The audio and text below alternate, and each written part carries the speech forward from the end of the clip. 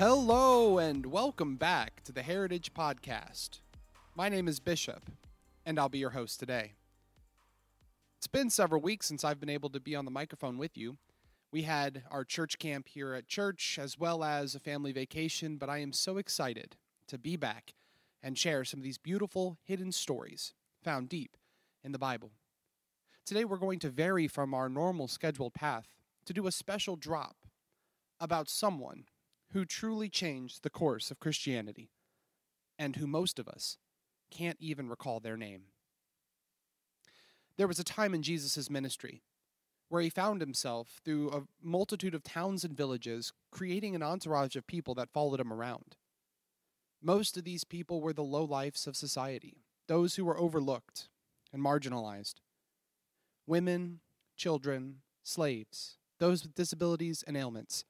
And Jesus loved them, cared for them, and brought them into his group.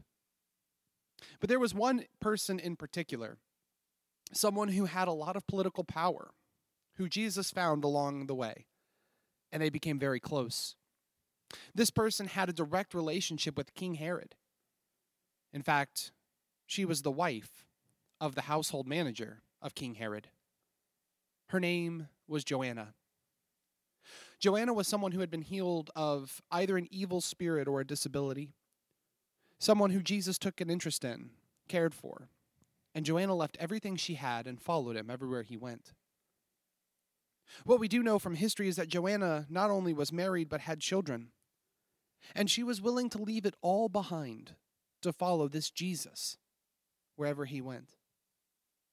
Joanna quickly found herself alongside Mary of Magdalene as the kind of leaders and managers of Jesus' travel itinerary, often putting together what Jesus was going to do, financing what they needed, and even using her political power to get him in and out of cities, and sometimes even protected from people who wanted to do him harm.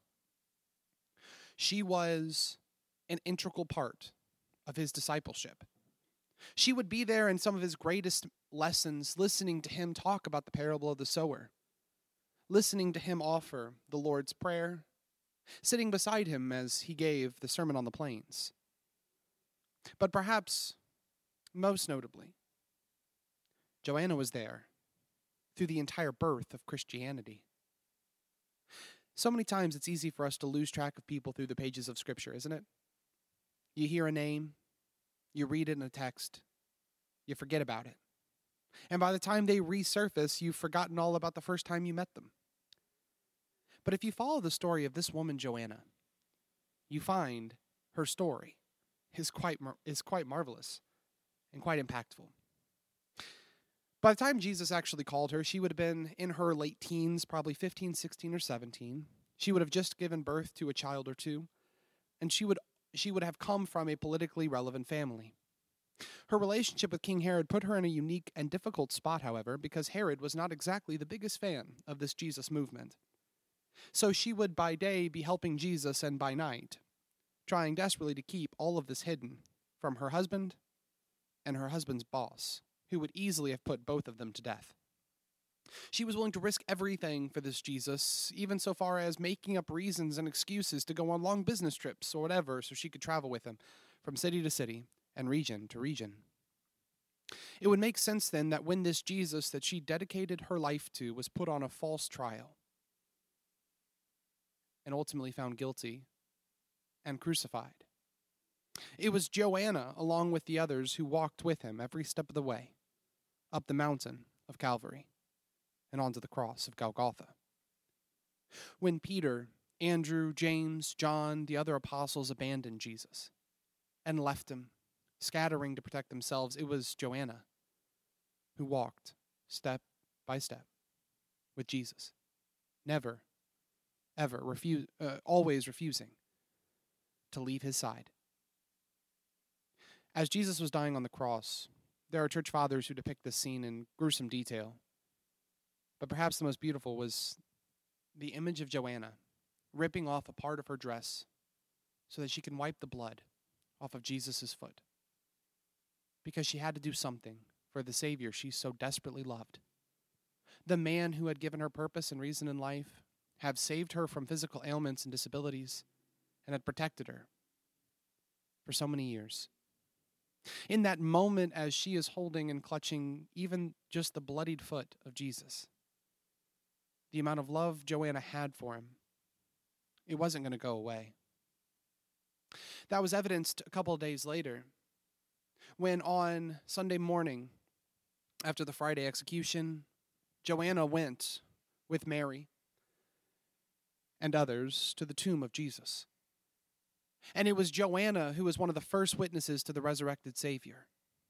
It was Joanna who would help teach others that Jesus had risen again. It was Joanna there in the crux of history, in the single most important moment in human history. She was there. She was there to change the world, there to define our heritage, there to proclaim Jesus had risen again. Likewise, she was there when Jesus ascended into heaven. She was standing there as he gave the Great Commission, ascending into the clouds. She was there in the upper room when the apostles gathered together after watching the ascension on the day of Pentecost, trying to figure out who they were going to get to replace Judas. She was one of the people who was there holding the lots that they would cast, deliberating over who should be next, ultimately choosing Matthias. She was there. In every crucial moment of the story, Joanna was there. Joanna mattered. And Joanna wasn't forgotten. Because the same woman who rubbed the bloodied foot of Jesus as he died on the cross is the same woman who would keep the church alive and growing. Years would pass before we see another instance of Joanna. 10 years, maybe more, until she resurfaces again. But at the end of the book of Romans, the book we talked about on one of our very first podcasts, delivered and read first by Phoebe, we see a reference to a woman by the name of Junia. Junia is the Greek transliteration of the word Joanna, the Hebrew word. This woman, as Paul says, was first known by the apostles, meaning one of the first and oldest friends of the apostles. Someone who had been with them for years. Junia was Joanna. And more than that, she was willing to sacrifice even her name in order to better relate to the Greeks she was trying to help save. This is actually a very common practice. We see it even with the apostle Saul, who changed his name to the Greek Paul to relate better with them. So too, Joanna was willing to sacrifice her heritage, her name, and her past in order to change it to Junia to relate to the people she wanted to save. This woman who first was willing to sacrifice her family, even risking her life, leaving behind a life of wealth and prominence to travel with the carpenter's son. A woman who wasn't afraid, even of the Roman spear as she was standing by the foot of Jesus. A woman who wasn't afraid of the Jewish authorities, who was willing to go to the resurrection site, the tomb of Jesus. The woman who wasn't afraid to meet in the upper room despite the fact that there were many hunting for them. A woman who had stood beside the apostles and Paul. A woman who was willing to risk even her name in order to accomplish the mission of Jesus. Once again, was there, this time in the Church of Rome, trying to keep it all together. The story of the Bible can't be told without the story of Joanna. The story of Christianity can't be told without her willing sacrifice, without her willingness to risk it all for the Jesus she loved.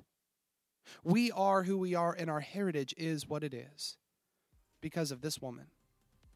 She is intrinsically tied to who we are and what we do.